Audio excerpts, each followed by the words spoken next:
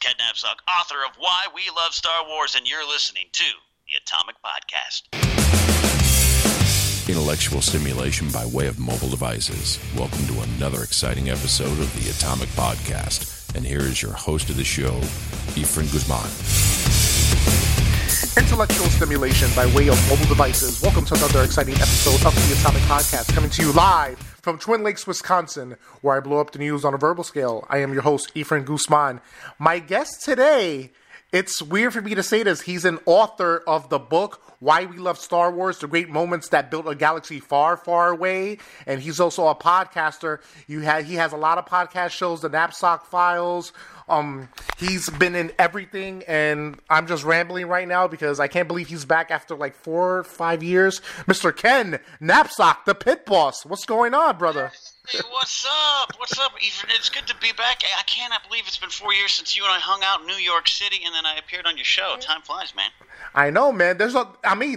From back then, there's a lot of stuff going on. You know, you left your regular 9-to-5 gig. You know, could you take me back? Like, you know, you was working, you gave your job notice, you left, and then now you're doing your passion full time, correct?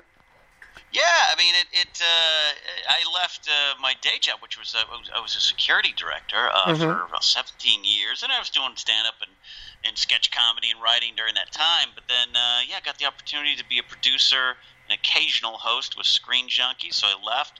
That was a full-time gig. Then I left that to go be with Collider Video, so that would be after you and I talked.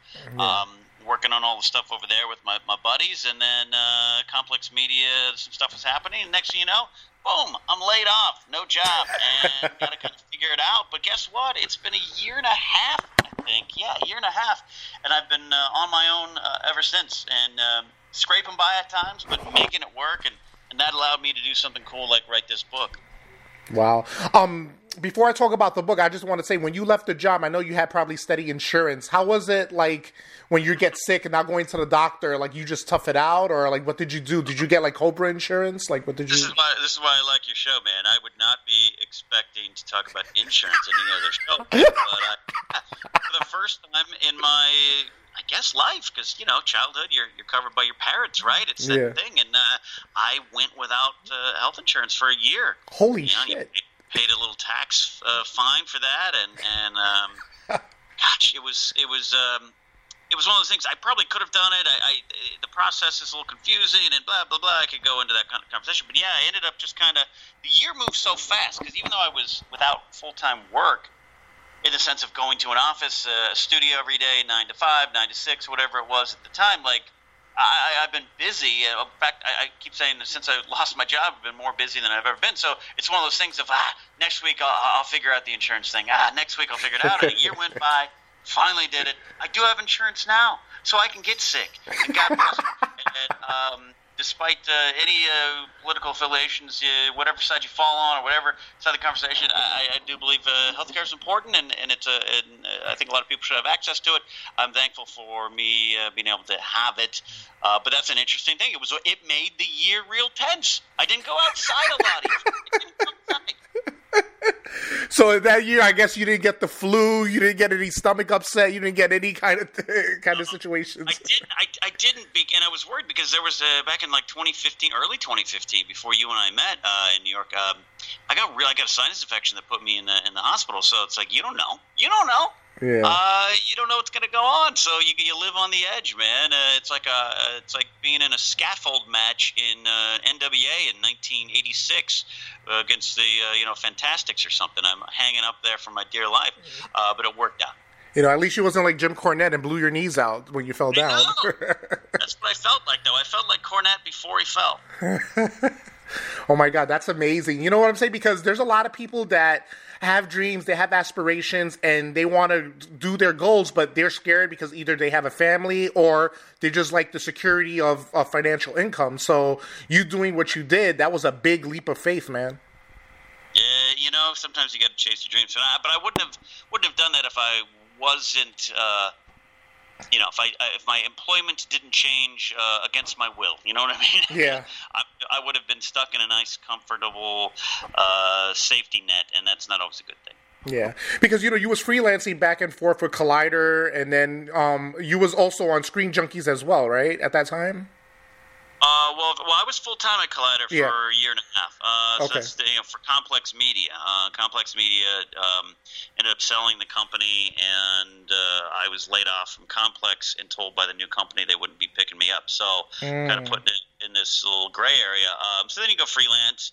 And that's tough, because I'm in an industry, digital media doesn't pay a lot. So 95% of the times that you're listening to a podcast or watching a show on a big network, no one's getting paid. People coming in as guests, freelance. I'm not talking guests like I'm a guest on your show right now and you're giving me the opportunity to promote my book in exchange for content. That's a fair trade.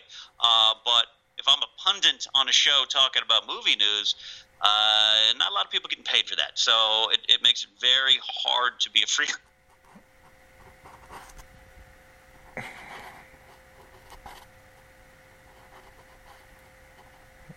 So it makes it really hard, right? Yeah, it does. It does. You cut out for a little bit, but are you there? Yeah, I'm here. Okay.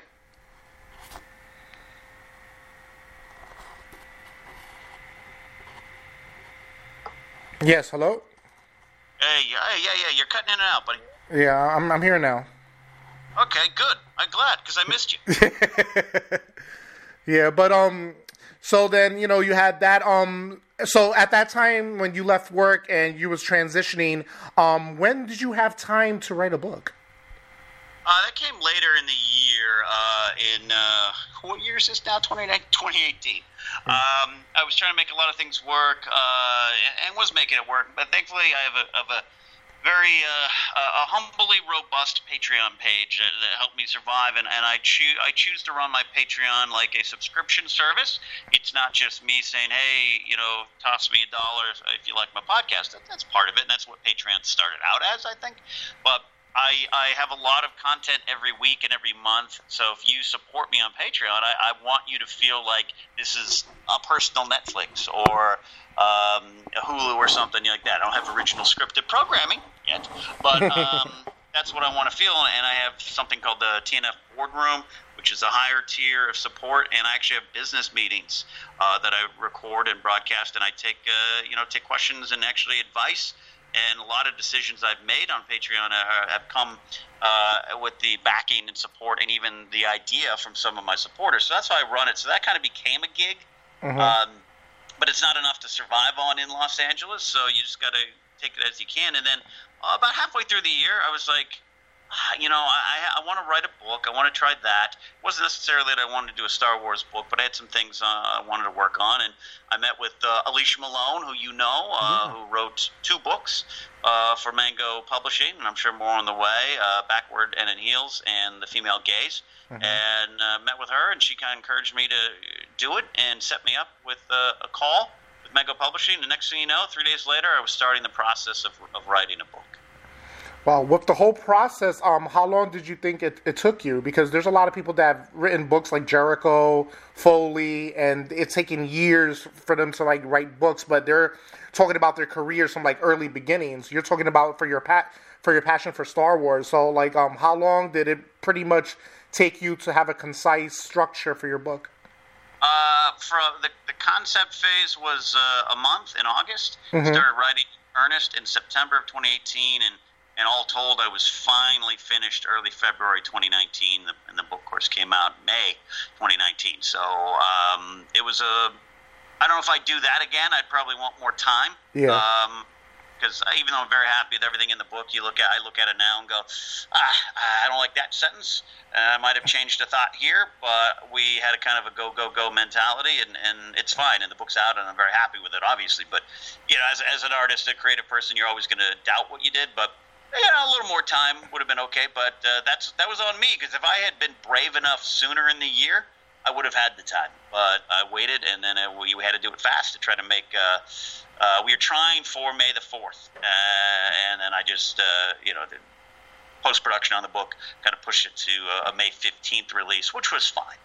Because the book's kind of evergreen. It doesn't need to be attached to one specific thing in Star Wars. Mm-hmm. There's a lot of people who have written Star Wars books. What stands your Star Wars book out from everyone else? I think right now it is, it's a fan's perspective and a fan's journey, mine.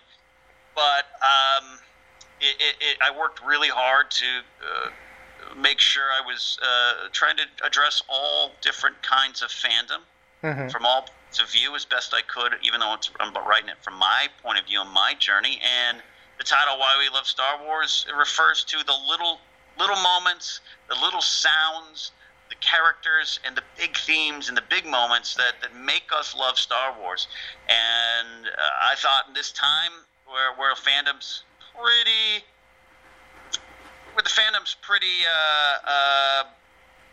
divided or toxic at times or just unhappy, I wanted to focus on being positive.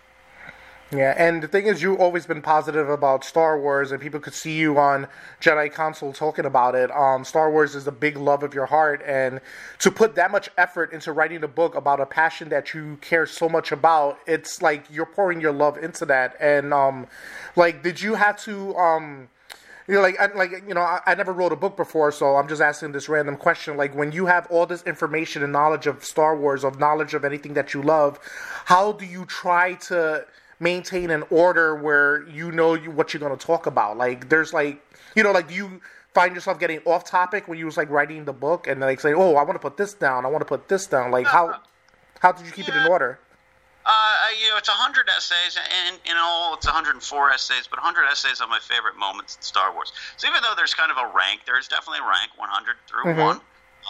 It's my rank, and I try to go to great lengths at the beginning of the book and the prologue to say, hey, don't fight me on this ranking, because it's literally just mine.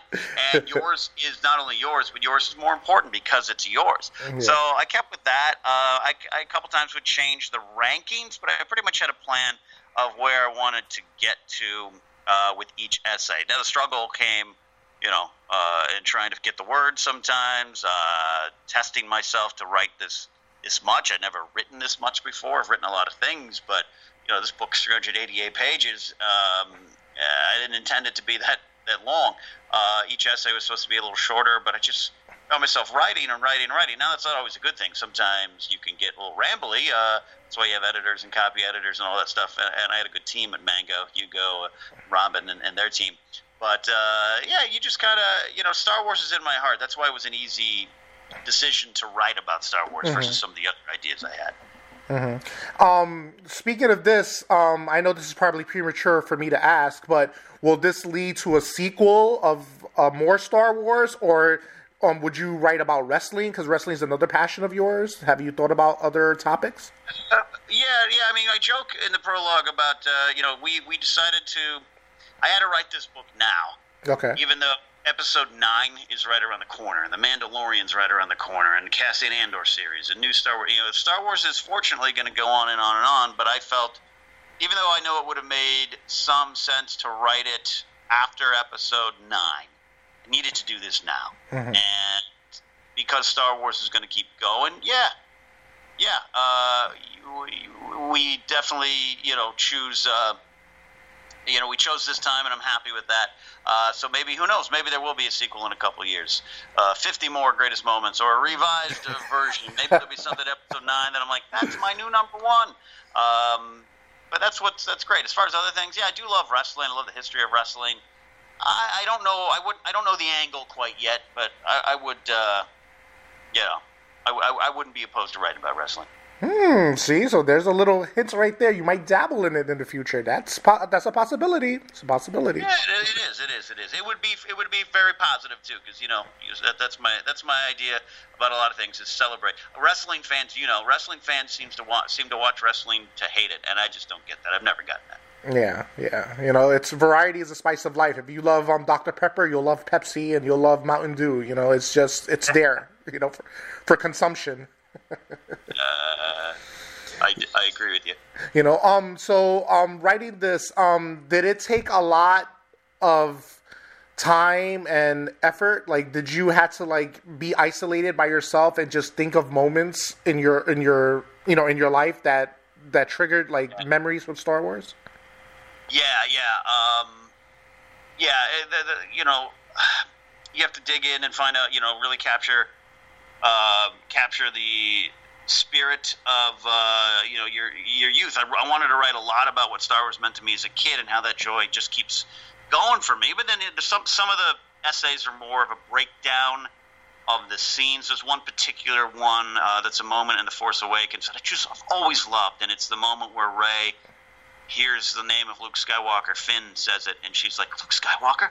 I thought he was a myth. And that's one of my favorite moments in Star Wars, and it pays off later in the ending, and there's a lot of connections in the rest of the trilogy to that moment. And I broke down that scene, probably watched it for 4 hours, frame by frame, and wrote about Daisy's literal almost every movement of her face. And so that's a different style, and I would approach it. Some of them got a little weird, wonderfully weird, I hope. There's one about Empire Strikes Back where Yoda's training Luke, and I just wrote it like a pamphlet to instruct a Jedi how to train a new Jedi in this modern age, and had fun with it there too. So each one's a little different, but you had to find it out, and you struggle. Oh, I only had a couple nervous breakdowns. That's okay, right? That's quite all right. That's quite all right, man.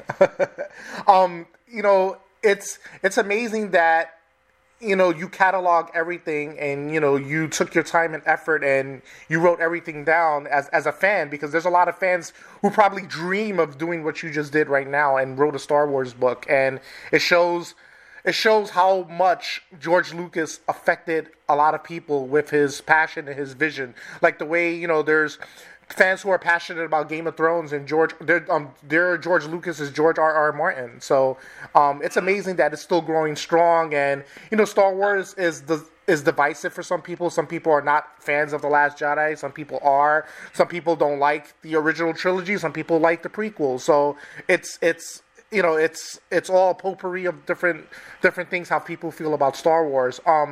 Star Wars, since you wrote a book about it, this is your prime passion for it, correct? Oh, yeah. I mean, a lot of things I love in life that are in terms of fandoms and franchises and movies and books and everything.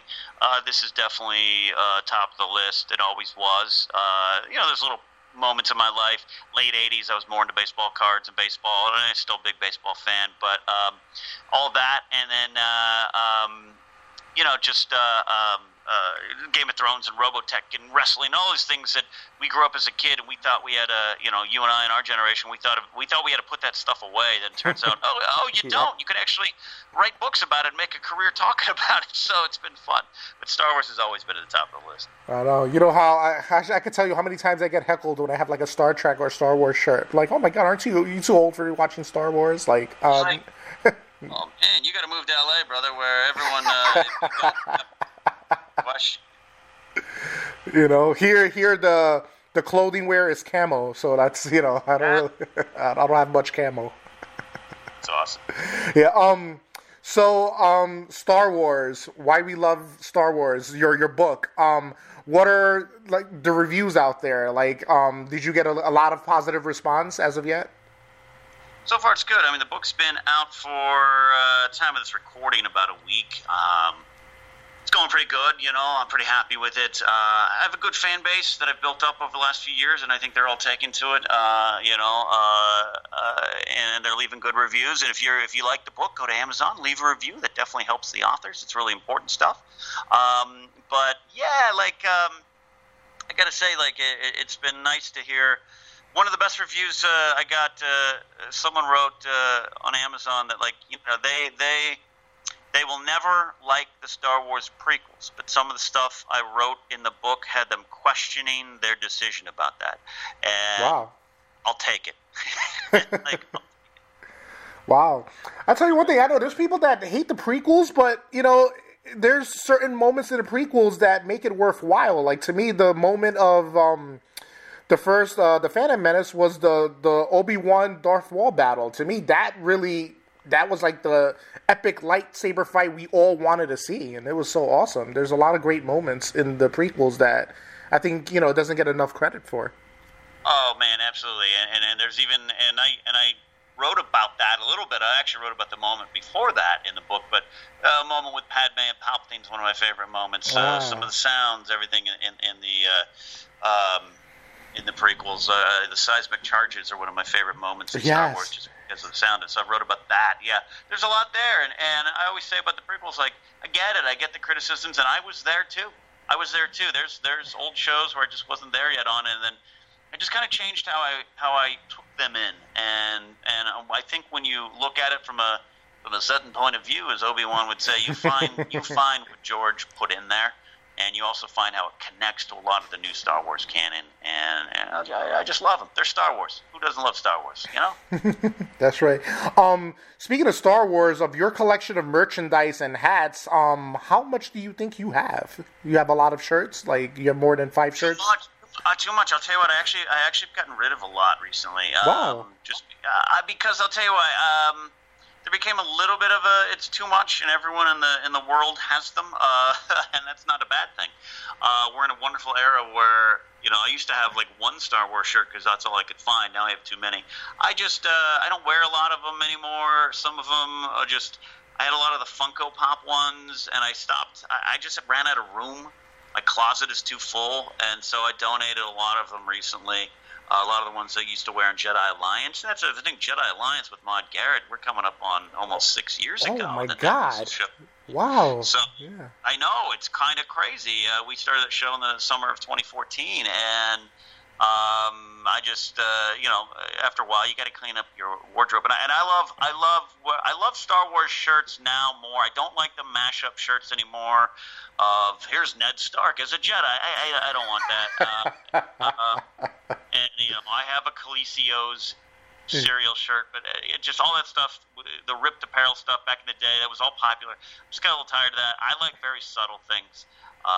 One of my favorite shirts, Star Wars shirt, Maude Garrett actually got it for me as a birthday gift years ago. It's just the little X-Wing, like a little, looks like it's a pre-viz kind of graphics, VFX kind of X-Wing, and very subtle. A fan of Jedi Council sent me a shirt that just has the Imperial Death Star kind of wall design, the lights that are in the background of kind of every Imperial installation or ship or station, and I love that. Because it's one of those things, you see it, you get it. It doesn't scream Star Wars. So I like that. But yeah, over the years I've gotten rid of some stuff. Wow. Speaking of Maude Garrett and everybody else you co-hosted with, I know this is probably a loaded question, but out of all the shows you've done online and podcast form, who's been your... this might probably be a tough question for you, but who's been your favorite co-host for you to work with? Like, you and Maude, you and Alicia, you and Christian. Like, who's been your favorite in your personal opinion? Yeah, it's so funny that I could have a different answer for each one. Any kind of yeah. Well, I mean, Maude Garrett was just a consummate professional. I've never felt more safe with a co-host. Mm-hmm. Where a lot of times on Jedi Alliance, and I was still getting back in the ring. Hadn't been hosting for a while, and I started a radio 20-something years ago, but I've been doing stand-up and sketch, and that was the first time of me I'm back in it, and to look across and just make eye contact with Maude and know that she's going to say the perfect thing to launch the show. We don't have to talk about it. We just would sit down and broadcast. While all still being loose and funny, and that was for 29 episodes. Never once stressed about what the show was going to be, and that's powerful and important, and that's why I forever have a soft spot for Maude Garrett and her stuff over there. Geek Bomb, check it out. She's got her fashion line now. She's doing great. Yeah. But Alicia Malone, same thing. She's a professional. I loved working with her on podcasts. Scott Mantz, the Schmoes. Everyone brings different things to it. Lately, Josh McCougan and I, with the Afternoons of Josh and Ken podcast, that's something that I wouldn't have thought. That's something that years ago, I don't know, our styles would have worked together, but he brings something out of me, and I think maybe I focus him a little bit, and we have this great little team, and we make each other laugh. And that's a different style of broadcasting. Working with Jennifer Landa and Joseph Scrimshaw on Force Center is different because that is a quieter, more serious. I mean, we have our fun, we make our jokes, but it's a more studious show. Mm-hmm. And I've learned a lot. I've learned a lot about Star Wars from both of them. Joseph's intellectual take and view on Star Wars, and Jennifer's just raw passion and perspective, and growing up seeing Star Wars from a different point of view than me. I mean, that's been valuable. So, that's some of the best ones out there. Oh, that's amazing, and, it's, I'm still so proud of you, Ken, because, you are doing what you wanted to do. And then from the time we talked like 4 or 5 years ago, like, you were still, at your regular, normal gig job, as you want to, as people would say. And, you was pretty much had security, and, you had a security blanket, and you just pretty much did a bold leap, man, and it's amazing, and it's because not a lot of people could do that, man. Like I know it's in hindsight, it's it seems like you made the right decision, but a lot of people would be scared at that, at doing that leap. So wow, it's a lot of credit to you, man. Thank you. And sometimes you don't know. I still don't know where it's going. And as a freelancer, every month, I'm not sure how I'm going to pay my bills. So that's the harsh realities, and I always want to be transparent on that, because it's weird. Like, people have sometimes a weird perspective. I tweeted something out a while ago about my apartment complex. This is maybe a year or so ago. Mm-hmm. Someone tweeted me, "Oh my gosh, you live in an apartment?" As if appearing on Schmoes Know made me a millionaire, and I'm all out here in LA, and I love that they think that they look at us and they think, "Oh my gosh, these are successful folks," because we're doing what we love. Don't get me wrong, but I always laugh at that, because it's like, oh no, like, I know a friend of mine, I don't want to say their name, but like, they got dropped off at an event in like an Uber or something. And one of the security personnel working the event was like, "Oh, hey, I'm a big fan of you. Did you just get dropped off? Like, you don't have like a limo or a Beamer?" And they were serious. And this person was like, "Are you joking? Because most of the stuff I do is for free." So to hear what you're saying is really cool, and I appreciate it. But to those listening who might be wanting to do it, number one, do it, try it. But know what you're getting into. It's a tough road. Yeah, I'm saying, but what do people think? Like, you have a mansion like John Cena or something, or you got like 20 cars? Like, what do people? I wish you could see me like that. It's just perspective. It's an interesting comment. I'm not like even making fun of anybody who thinks that, or think it's an interesting perspective. Yeah. Because you and I and a lot of generations around us grew up with, you turn on the TV or you go to the movies, and that is a, quote, celebrity. That is someone in the public eye who is very successful. And then you watch a show like Entertainment Tonight or Lifestyles of the Rich and Famous, and everyone's living this great life. Yeah. Back then we didn't hear a lot about the struggles. We didn't hear about that stuff. We heard about a little puff piece on Entertainment Tonight. Robert Wagner talks about his tough times, barely. But now with podcasts and people digging in deep, and you're having this conversation with me, we get to hear more of the story. And then, because of digital media, my cousin's daughters, who are like, I think, 11 and 12 now, every time I see them out in Las Vegas, we'll talk, and they look at me being on YouTube as no different than you and I looking at Tom Hanks growing up. Wow. And it's a weird perspective, and I'm just like, no, you're your cousin's cousin or whatever I am. It's so second cousin? I don't know.